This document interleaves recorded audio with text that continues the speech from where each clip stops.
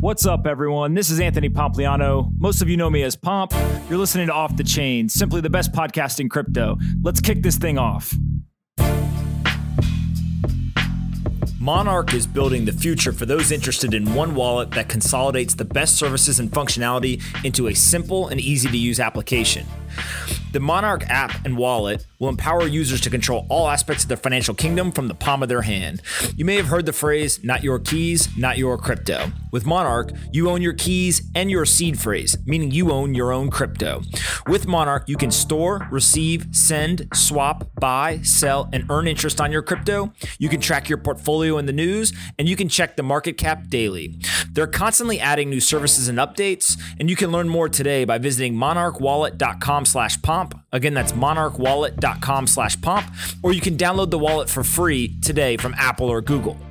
Anthony Pompliano is a partner at Morgan Creek Digital. All opinions expressed by Pomp or his guests on this podcast are solely their opinions and do not reflect the opinions of Morgan Creek Digital or Morgan Creek Capital Management.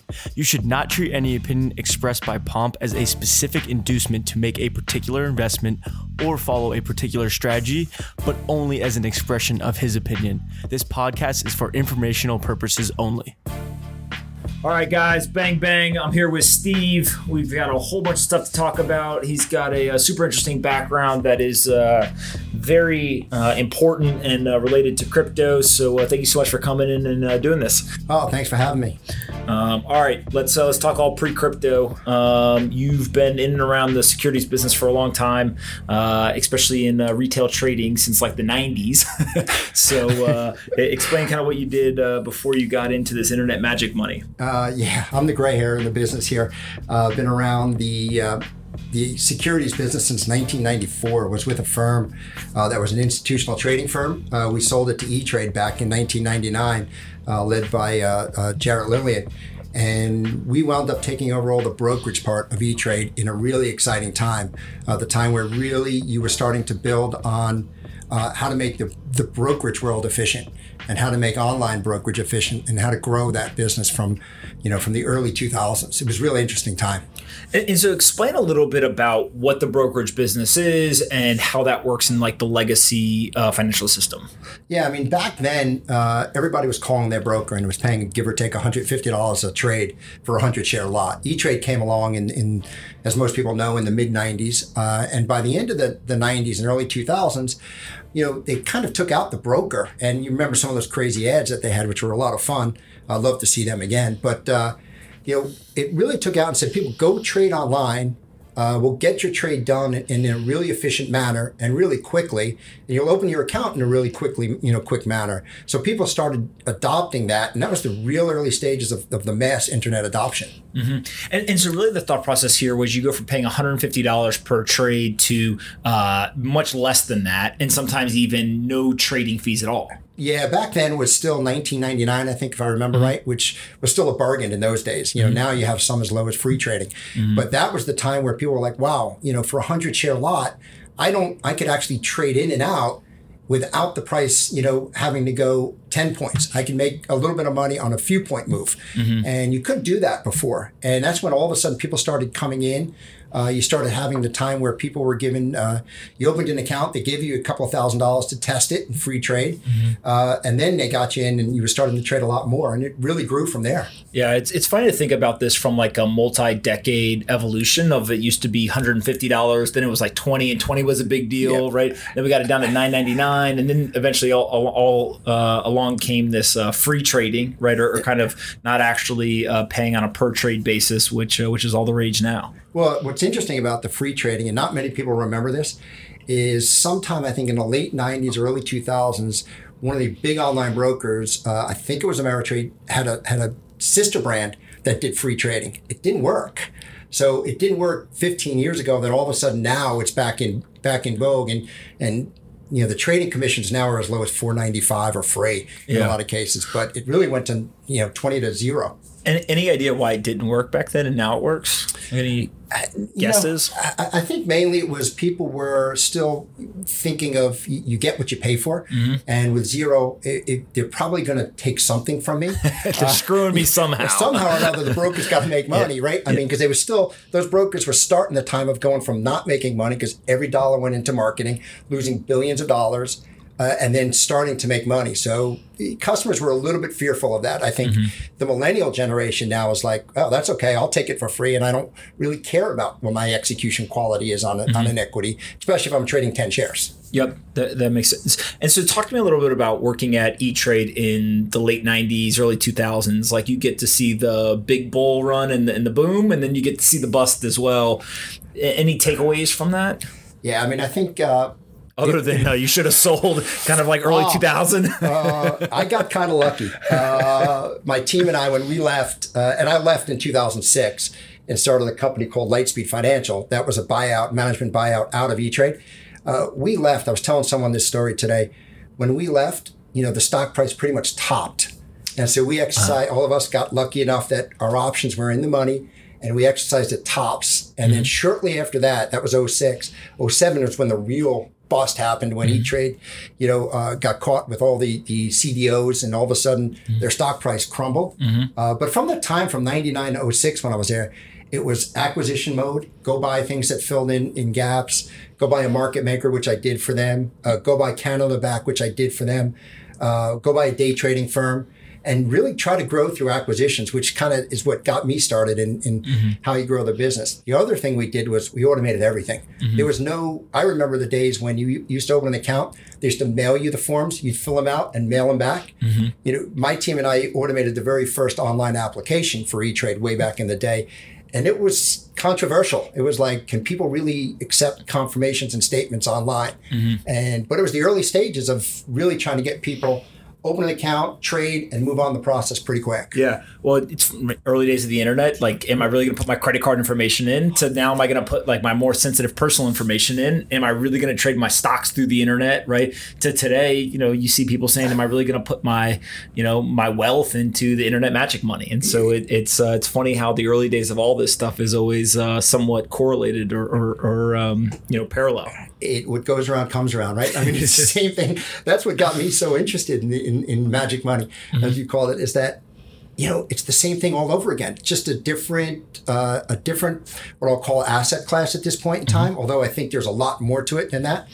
But it's the same things that we put in place almost 20 years ago at this point, coming back in this, for cryptocurrency. Yeah, absolutely. And so describe, 2006, you roll out of E-Trade, you do the management buyout, and what'd you go do? We formed a company. It was the old E-Trade professional trading unit. It was direct market access trading. We built a whole... What does that mean? That means our customers were all professional traders, day traders, active traders. The system we used allowed them to put executions or trades directly on the different markets. So they would put a trade either on Instinet or Arca or the New York Stock Exchange or NASDAQ. There was multiple exchanges and ECNs way back in that day. We gave customers the ability to place those orders directly on the exchanges. So therefore, DMA or direct market access. We grew that business from when I left. When I first started it and when I left E-Trade, we had about, give or take, 8 million of revenue, and we did maybe 10,000 trades a day. Within 4 years, we were at somewhere around 85 million of revenue and 450,000 trades a day. We were the third largest broker dealer by trades per day by 2008, 2009. Wow. It was pretty a great quick ride. It was a great ride. It was, active traders engaged in the market. And we were talking earlier about the crash of 07 and 08. That's when the active traders made their most money, and when they were able to short the market, take positions that actually made them money when the market crashed.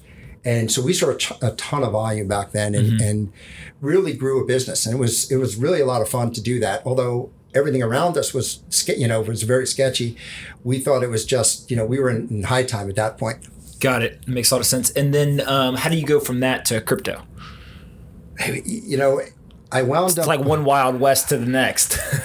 Well, that's what drew me in, actually, is after I had left Lightspeed, I did some other stuff learning about APIs. I mean, that was my next step, was what can I learn in the brokerage business that we didn't have at E-Trade? And one of the things was we didn't have third-party APIs that people can look to connect to, and grow their products with. So I found the company. I worked with them for about 18 months, learned a lot about APIs, then got introduced to my co-founders. And they were in a similar API business called Tradeit. Two of my co-founders were in a company called Tradeit, Gaspar Dedruzzi and Serge Kreiker. We got together. We got introduced by Jarrett Lillian.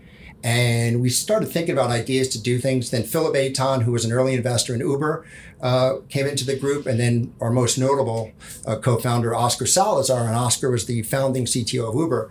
We were like, what can we do next? What can we look at? And we started looking at crypto. One or two of the guys were trading crypto, and we're like, hey, to me, it looked very similar to what was going on in the late 90s, early 2000s. So how can I use that knowledge with the knowledge of the APIs of the group and Oscar's obvious knowledge on how to be disruptive into technology? How do we bring that into the mix and build something that customers really want? Mm-hmm. And that's what got me. I mean, I did a lot of research in the crypto, didn't know that much about it. I was a late bloomer when it comes to that.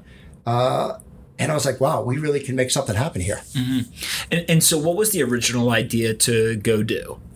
The original idea behind Voyager was to deliver a user experience for retail customers that was second to none. That was what they were used to seeing in the marketplace, made them comfortable when they logged in on their mobile apps.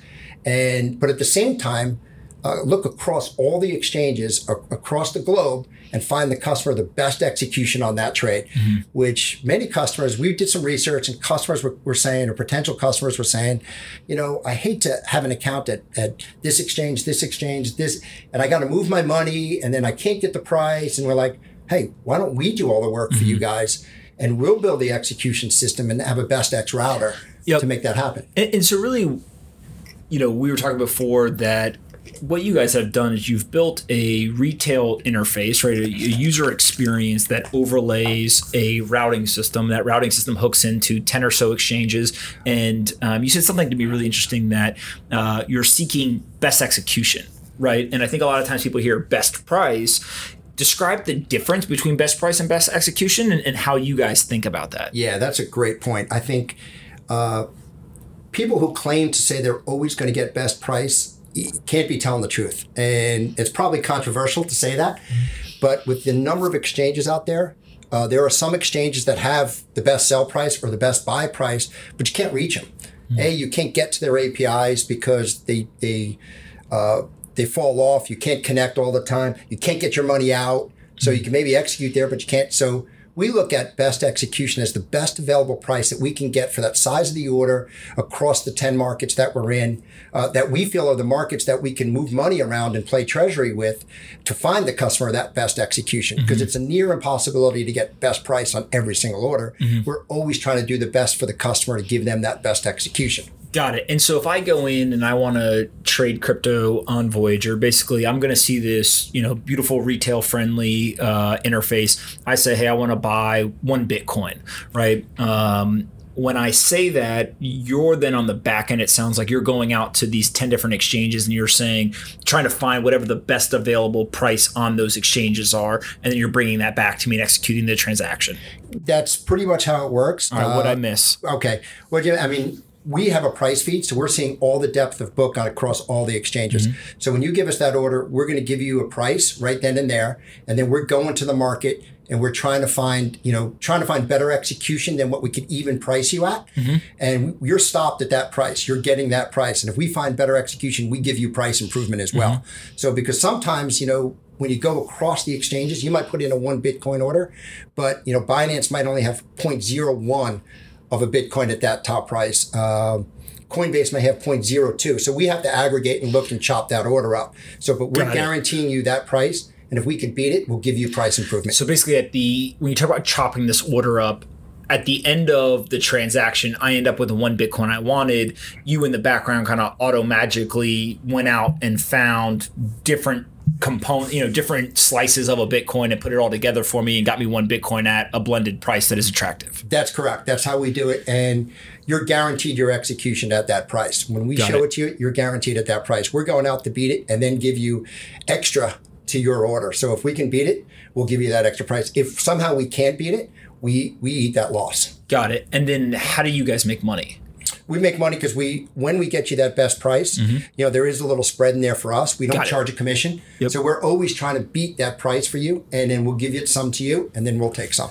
Got it. And as you're doing this, the focus is really on the retail side or on the institutional side, or how do you cut the, let's say, addressable market of people who would want best execution for crypto? Yeah, our business actually is for both the retail and the institutional. We have a suite of APIs that we also deliver those APIs to broker dealers, to trading platforms all across the globe. We're deep in an integration with a true institutional trading platform to offer that service to them as well and to their customers. We look at both. We think it's the whole, we could cover both markets. Our focus is in both, but we see the size of the market today where it sits as a bigger retail market as the institutional start to come into the mix. We look at institutions as let's try to find the businesses that want to connect to us. But we will soon have hedge funds using a platform to execute through our system. Got it. So retail's going through the mobile app, and then the institutional customers are going through these APIs that you guys have created that help them basically layer into that best execution. That's correct. I have yet to see an institutional hedge fund trader want to trade on his mobile app. This is crypto. There's a lot wilder stuff I've seen. That's true. And but it's from my days of running Lightspeed and our direct access desktop platform. I think most institutions, most hedge fund traders want more data than what you'll see on that little. Although you're right, they'll be running around wanting to make a trade. They're just going to make it. It doesn't really matter. They won't need the info. But we feel that we can grow our institutional hedge fund business by partnering with the right trading platforms to deliver the APIs to them and then doing all our routing. Because the other complexity to this is the treasury management behind it. Being able to access on the exchanges is one thing. Then settling with cash and the coins on all those exchanges is another really important aspect, which is why we actually went out and bought Ethos. All right, hold on before we get there. Sure. Hold on. So I want to walk through Voyager's journey here a little bit because you guys have done a whole bunch of things that I think, one, either people don't realize, or two, they may not even understand why you did it, right? So the two big ones are after you started the company, you went public almost immediately. And then two was you made an acquisition shortly thereafter, right? Or maybe even simultaneously. So you can explain let's go through what did you do in terms of going public and the acquisition, and then we can talk about why you did these. Yeah, so we started the company in give or take December of 2017. We filed with the TSX in the venture exchange in Toronto in February of 2018. And we became public by February 2019. The process took a year. Yeah. We were under the impression when we started it would be slightly quicker. I think the cannabis industry didn't help us only because of the fact that the venture exchange got so many applications, I believe, that became their hotspot. And crypto pricing was decreasing. So we became kind of like down the line and getting done. Why'd we do it? We thought that was a great way to bring clarity to the crypto industry, transparency to the crypto industry. We'll be undergoing audit. Our year ends June 30th. So we've engaged a public accounting firm to audit our books so people can see that we have the assets we say we do. We have the infrastructure we say we do. So we're going through a public audit that I'm not so sure any other crypto firm today that takes retail customers is going through that same detail of public visibility that we do. We thought it was really important for not just for us, but we thought for the crypto industry in general. Got it. And so as part of doing this, you then made the acquisition when? Yeah, February is a really busy month for us. So all this happened in February 2019. Everything was February 19. It was, we got the approval. We got traded on the venture exchange February 11th. February 13th, we launched our app. I wanted to do it on Valentine's Day for no other reason, but it would have been cool to say that. And then February... Who stopped you? My chief marketing officer said, no, we don't want to do it on that day. Oh, that's fine. But he's sitting in the room, by the way, smiling as if he won that debate. So all right, keep going. Debate. That wasn't the one I was going to pick a fight on. So I let him have that one. I think he had plans on Valentine's Day. Me being the old man in the room and married for 25 years, I had no plans. I was done. You mean that you were going home to impress your wife of 25 years? Yes, exactly. He had more impressing to do, though. He's the newlywed. And then by the end of the month, we had announced the acquisition of Ethos, which has a few 100,000 users on their universal wallet. But what intrigued me even more than the users in the wallet was their infrastructure. They have a product called Bedrock, which is a suite of APIs. Again, back to the API theme, suite of APIs that sits on 7 different protocols that allows us to move coins between the exchanges, between wallets, much quicker than we would have without that. Otherwise. So that was really intriguing to us to be able to get an asset like that. And actually start building upon it now. And so really what you've been able to do here, I think it sounds like, is you've got a wallet that also has the APIs that are hooked into the exchanges. And so you're able to use the order routing and the execution on top of that wallet. So you can kind of provide a more vertically integrated solution. Is that That's correct. direct? That's correct. And, we're trying to bring that, as we integrate that wallet more into the Voyager infrastructure, that'll allow our customers to move coins and trade quicker without having to take the coins and put it onto the exchange and then go trade. We'll be able to make it a seamless experience for the customer. Plus, there's a lot of other things we can do on our own treasury side for us moving inventory coins between exchanges to make sure that we can never miss a trade for a customer. Got it. And so what's the downside of going public and doing all this kind of in this manner, right? Like, have you experienced any of those downsides, or do you foresee any of them? What, you mean all the investors call me every day, like, why is our stock down a penny or 2 pennies or whatever? That's the downside. But we're kind of like Galaxy. Galaxy went public a few months before us. We're such long-term believers in what we're doing and crypto. We don't really worry about the stock price. We know that'll take care of itself. And I met with the TSXV at the end of February as well, after we were listed. And I was asking them questions about how should we act towards a stock? And they're like, don't look at it. Never look at your stock. Just go execute your business. Because if you execute your business, the stock price takes care of itself. Yep. That's the way we look at it. But the flip side for me, being a guy who loves to do acquisitions and build, helped E-Trade do acquisitions. Lightspeed, we did 8 acquisitions in 8 years. It's a great currency to do acquisitions. We used it for the Ethos transaction. We will use it for others. I think this industry is so compelling to us that we think there's so many good projects, but a lot of them are running out of funds. And we could use our currency to pick up really additional points and projects for us that will help us scale our business. Got it. And so as you continue to do this, is the goal to build out more of the infrastructure around order routing and kind of the business you're already in? Or do you see this as more of kind of an expanding out from the current business? I don't know what you're allowed to say as a public CEO. Tell me to shut up if I ask questions out loud. No. Right. Anything I'm saying, this is public forum, so I'm good. All right. I'm good. I'll tell you what I can't say, which is pretty much nothing as long as it's public. We look at this as long term. We think that we want to expand internationally. We're actively looking at ways to expand internationally. Fiat gateways are the most important aspect to that. How we get with banking partners to effectuate that. I have a belief that every customer, every retail consumer, every institutional consumer should be able to trade every crypto pair to every crypto pair, crypto to every fiat pair, and then you go one step further. Why can't I use my crypto today, say Bitcoin, to go buy Microsoft or Apple or something? Like, why not? I mean, what's the holdback there? So we have a long-term vision that everything should be able to be sold out of your wallet or on an omnibus structure from what we're trying to do. And that's the router and how we're trying to build it, because it's all cross-functional. Got it. So really you buy into this thesis that we'll call it stock, bond, currency, and commodity, but just all these financial instruments will be held in and traded out of one centralized location for a user or a fund.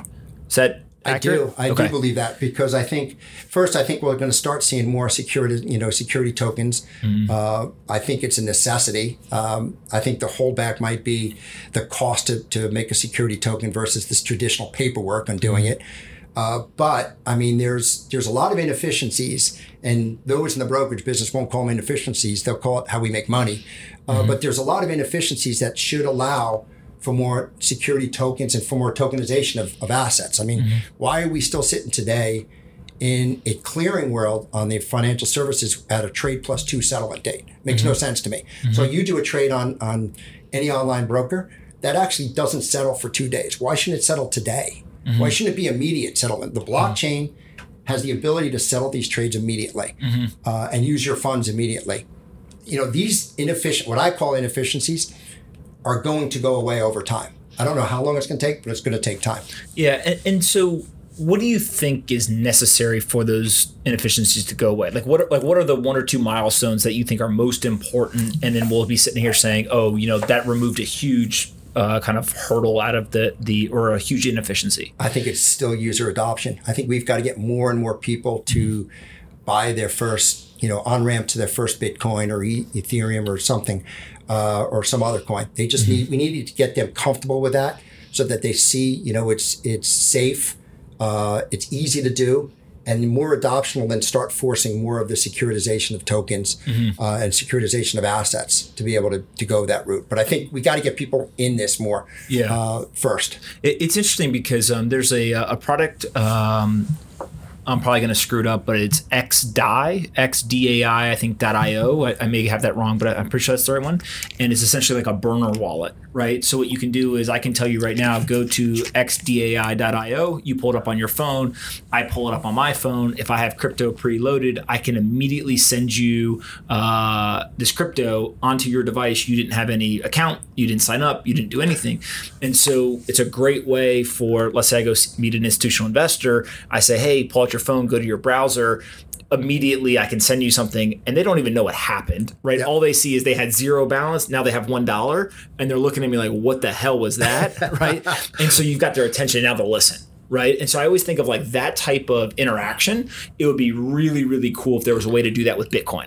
Right. Or to do it with some other, cryptocurrencies and start to show, I always think of it as like 30 seconds or less. How do I show you how crypto works? Right. And if I can do that just walking up to you on the street or in a meeting, I do think that really starts to demystify and break the barriers down because people start paying attention. They want to learn. Right. Like explain to me how that worked. Right. And then that's where you get some movement on their thoughts. I agree with you. I think that'll be one way to get that adoption. I think most people do want to learn, and they're not blind to the fact that there's this Bitcoin and blockchain around them. And it's I think everything you read about it, forget the cryptocurrencies themselves, but the technology behind it is going to change the way we operate across so many different ways. And people get that. They're just still worried, like, we always found this in the online brokerage space, especially early on. How do you get someone to give us their dollars? Because it goes from a bank where they know a bank, they can go down to the corner and see it and touch it and feel it. Now it's being moved to something like, I can't feel it anymore. Well, where is it? It just goes, to quote my dad, like it just went into space. I mean, where'd it go? And we have to get people to understand that it's not space. It's actually secure somewhere, and it'll start the adoption rolling. Yeah. I always joke and I say, look, you go and you buy Apple stock. You ever touch an Apple stock certificate? Right? No, right? Now, they have the beauty of they can walk into the Apple store, right? So they're comfortable with the kind of the brand of the business that they're buying, but the actual financial instrument is very similar to Bitcoin. They don't actually touch it. It's ones and zeros on a screen, right? Same thing with these digital assets. I think the big difference is just what is the underlying value, right? Or the kind of that fair value in their mind, and how tangible is that? Well, and I think if you dig into the financial services even further, when it comes, you buy 100 shares of Apple, and it's quite a bit of money these days. It's not really held in your name by you buy it at your online broker. They're not holding it in your name. It's on a ledger that says, Joe Smith now has 100 shares of Apple. It's in the back end. It's being held by DTC. It's in electronic form, and it's being in street name, meaning it's being held by the broker-dealer's name. So you don't actually even know, you don't own a particular certificate with it. It's just, and no different than what we're dealing with in blockchain and Bitcoin, is that things are in ledger form. But actually, I would argue that within the blockchain world in Bitcoin, you actually have an address on that. So this is actually so much better than the way the financial services it's less and equity. Risk. It's less risk. Yeah, you have much less risk doing it this way than you do in the centralized model. People don't realize that in holding your security in street name, yes, there's capital requirements and all that of broker dealers and banks, but when your certificate is held by an online broker or any broker, you're subject to the capital of that broker dealer. If they suddenly something happened to them, you're going to, yes, there's SIPC and there's certain levels of insurance, but if you hold too much in excess SIPC, you might not get anything. So I think not to, that to panic anyone but those that know how it actually works realize that crypto and blockchain are far more safe than the financial services world. Got it. Has there been a situation where one of them has really blown up in this kind of street name mechanism?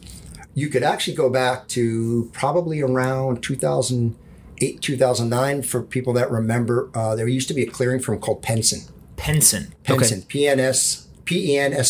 Okay. Never heard of them. They were the clearing firm for Lightspeed. They were a clearing firm for probably Thinkorswim back then before they sold. They were the clearing firm for probably 5 or 6 of the biggest brokerage firms out there. Wow. They had capital problems.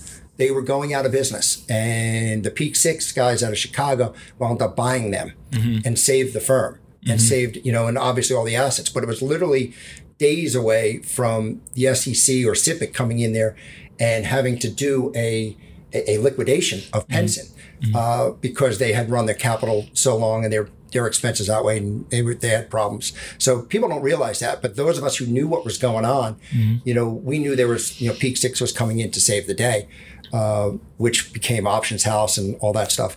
But you're subject to that in the financial services. So yes, it did happen. What would have happened to people who were holding equities in that scenario, right? So if their assets were at risk, they recouped their money. Is there insurance? There's SIPC insurance, and there's levels of SIPC insurance. Each account's held. I think you're insured for up to $500,000. Got it. So there's some protection. Some protection, but depending on who you are and how deep you are, you actually could be in trouble in some situation. Yeah, it's pretty crazy. I joke and say that the only thing that Americans know less about the financial market structure is actual just personal finance. Yep. Right. So we definitely don't know anything about market structure, but we know even less about personal finance. And both of those are bad situations for Americans to be in. Right? Well, think about the bank situation we had, right? When WAMU went out, and they had to be saved. I remember running around and being like, telling people, hey, split your, the FDIC insurance was only maybe $250 for people. So it was like, hey, you should, if you have more than $250,000 with a bank, you should go open a new bank account and just, move your risk around. Why would you leave it there? We went through that. People forget that we did go through these things way back when in a very regulated environment with banks and brokers.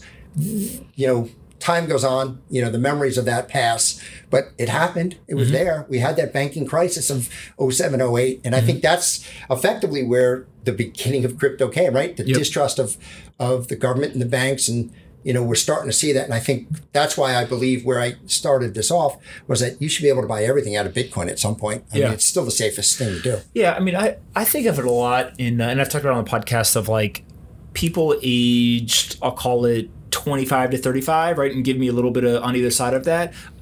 They were old enough to know what was going on with the financial crisis, but not old enough to actually have enough assets personally to really be affected by it. So they saw what were these institutions that their parents could have never imagined could be in trouble, right? Get bailed out and then go through all this situation, and they could grow up. And part of it is distrust, I actually don't trust you people. And then the other part of it is just now they understand that there is the ability to validate. So it's not even I don't care if I trust you or not, I want to validate. Right. And so I think that it's a really kind of perfect storm that we're seeing with crypto, Bitcoin, becoming more popular. It's just those people are getting older. They have more assets now. Right. And kind of here we go. Well, and that's why I hearken back to owning a wallet and doing the ethos. It's like self-cut. More and more people want to hold that. I mean, you buy Bitcoin. I'm going to hold it. It's my asset. I'm not giving it to you. I'm going to hold it. And then eventually, if I want to lend it or if I want to, do something and earn some interest on that, I'm going to make that decision. I'm not giving it to you as the bank to do that because we could get in another situation. That's my asset. I'm holding it. Absolutely. And that's again, bringing it all back to why Bitcoin to securities and all that. It makes sense because I'll hold my asset. I'm not going to give it to you and let you make all this extra money on it. If I want to make money on it, I'll lend it out. Why am I giving it to someone else? If I go down, I want to go down because of my decisions. Right? I mean, that's the way we all are. It's like, I'm not betting on someone else. I always rather bet on myself than someone else. Absolutely. Before I wrap up, I usually do rapid fire questions. Most important company in crypto. Oh, he's cheated. He came with notes. I did. I had to. Oh my God. He came with notes. I did. I had to. I wasn't going to get caught with my pants down. Because I didn't want anyone in my shop being like, I'm already changing my questions up because he's got questions. He's got notes I knew here. you would do that. most important company. I don't think we've seen it yet, actually, to be honest with you. You don't think we've seen the most important company in crypto? Nope. All right, if you had to pick one right now, what do you think it would be? Can't say yourself. I'll say Ethos, because we haven't, it's not Voyager. No. All right. No, I actually think, and I know it's been said before, but I think Binance and what they've done for the industry is probably still the most important in crypto. I think we all rely on them to be solvent and to, be a core component of the system and the adoption of crypto. It is incredible what CZ and team has done. So we'll see if they can continue. What is the one regulation that you would change or improve if you could? Oh, that's easy. And Steve's going to laugh when I say this.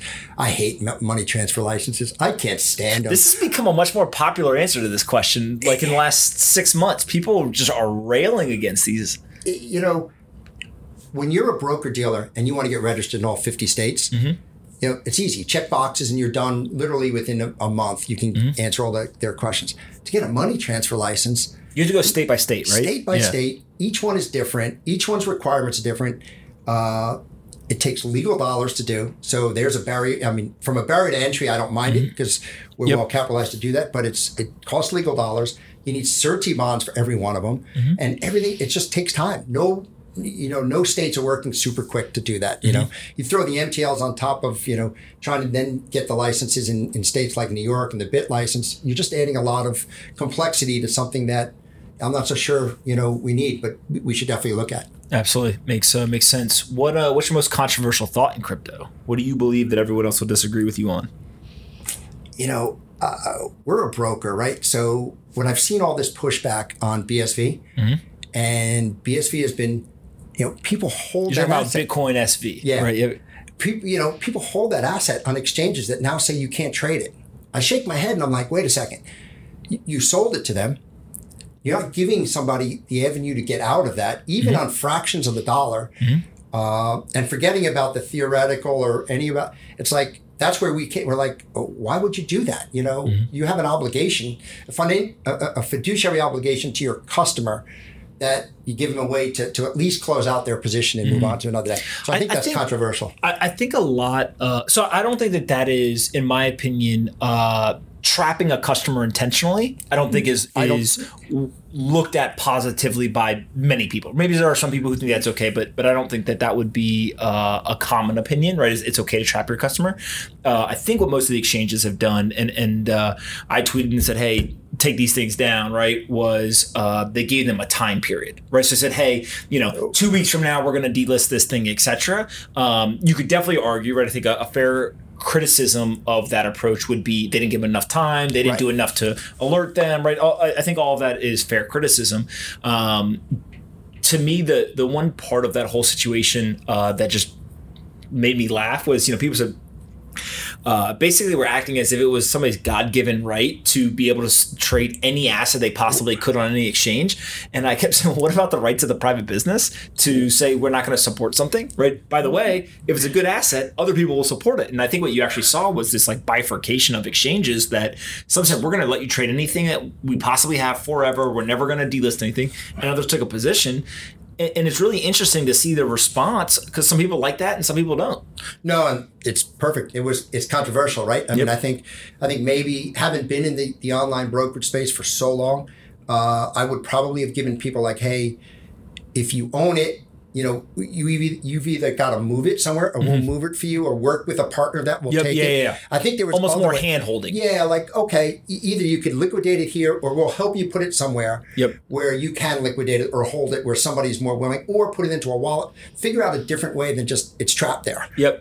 Just make it a little bit more accessible for people to do it. I think that's a fair position to take, right? And I don't know if people think that's controversial, tweet at us. That's fine. What do you think the most important book is that you've ever read?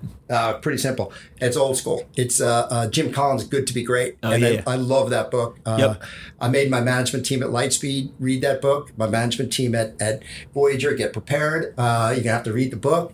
The beauty of it is the concept of the boss. Everybody getting on the boss, getting in the right seats, and all going in the right direction. Every startup company needs that. And every company needs that. Forget startup. Everybody needs the right people in the right seats to move forward. So it's something I've had with me forever. Yep. I think it is one of the greats because it is one of the greats, right? It makes a lot of sense. All right, aliens. I know you came prepared for the alien question. Oh, this is believer, non-believer? I am a non-believer. Believe it or not. Why? Well, how do you come in here and say that? although some of the people I've met over the last couple of years, and even longer, they might be aliens. They might be Men in Black all over again. One of my favorite movies. But I don't know. I just, I'm just a You're a non-believer until you meet one. Yeah, which I probably met some already. Yeah, well, that's definitely possible. All right, because you came prepared, now I'm going to screw you up. Yeah, good. How long would you dunk Oreos in milk? This is the psychopath test. Oh, almost until they fall apart. Oh, my God. That's the second worst answer we've ever had. The worst answer was Juan Hernandez from Open Finance, who said that you leave the Oreos in the milk until it becomes soggy and then you eat them like cereal. The second worst is you dunk them until they almost fall apart. Until they're almost done. It's like a 5 to 7 second thing. Oh, no. I'm drenched in milk. Oh, my. Completely drenched. All right. So the reason why I call it the psychopath test is because people who almost drench them in milk are psychopaths. I might be the alien. Perfect. All right. What one question do you have for me to finish this out? Who was the most influential person for you getting into crypto? Ooh, most influential person for me getting into crypto. This kid, JP Barrick. I met him when he was in high school. And then I met him again, we reconnected when he was in college. He was just persistent. You got to pay attention. And I'd heard of Bitcoin when I worked at Facebook. Didn't pay attention. I told the story a million times. But he really was like, hey man, you gotta pay attention to this. And the thing he did that probably was better, I couldn't have realized was so positive, was he did it through mining. So he was really into mining, and he was like, you should get into mining, and whether he was a good salesman or I was stupid, I took some money and I bought some rigs and got to work there. And it just happened to be at the right time, and then price increased and I was hooked, and it's just, you look back and you're like, the whole thing is so serendipitous in terms of not only being interested in the technology, but then also the way you get in and how it holds your attention. And then you look in reverse or historically, and my partner Jason Williams and I, we'd actually made a bunch of investments that are in and around fintech and anti-money laundering and all these things that are really prevalent in crypto. They just weren't based on blockchain. They weren't cryptographically secure, right? And now those founders are talking to us hey, my anti-money laundering software that works for fiat actually works better in crypto because everything's so transparent. You think I should go into crypto? And so it's pretty funny to just see how and this is the story of a lot of people, right? It's so many different life interests and experiences and everything just kind of intersect at this one thing, and you're like, it's money, it's technology, it's psychology, it's all of this stuff together. Dude, I want to work on this forever, right? This is so much fun. I wish I had a friend like your guy, because it took me too late. I missed a good chunk of the run up. It's all right. Don't worry. The next one will be bigger. It's coming. I don't know if anyone is listening. This is not financial advice, but that's what we're betting on. So we'll see. But listen, I really appreciate you taking time to do this. I think what you guys are doing is super cool, and we'll have to do it again in the future. Great. Thanks for having me. I appreciate it. Monarch is building the future for those interested in one wallet that consolidates the best services and functionality into a simple and easy to use application. The Monarch app and wallet will empower users to control all aspects of their financial kingdom from the palm of their hand. You may have heard the phrase, not your keys, not your crypto. With Monarch, you own your keys and your seed phrase, meaning you own your own crypto. With Monarch, you can store, receive, send, swap, buy, sell, and earn interest on your crypto. You can track your portfolio in the news, and you can check the market cap daily. They're constantly adding new services and updates, and you can learn more today by visiting monarchwallet.com/pomp. Again, that's monarchwallet.com/pomp, or you can download the wallet for free today from Apple or Google.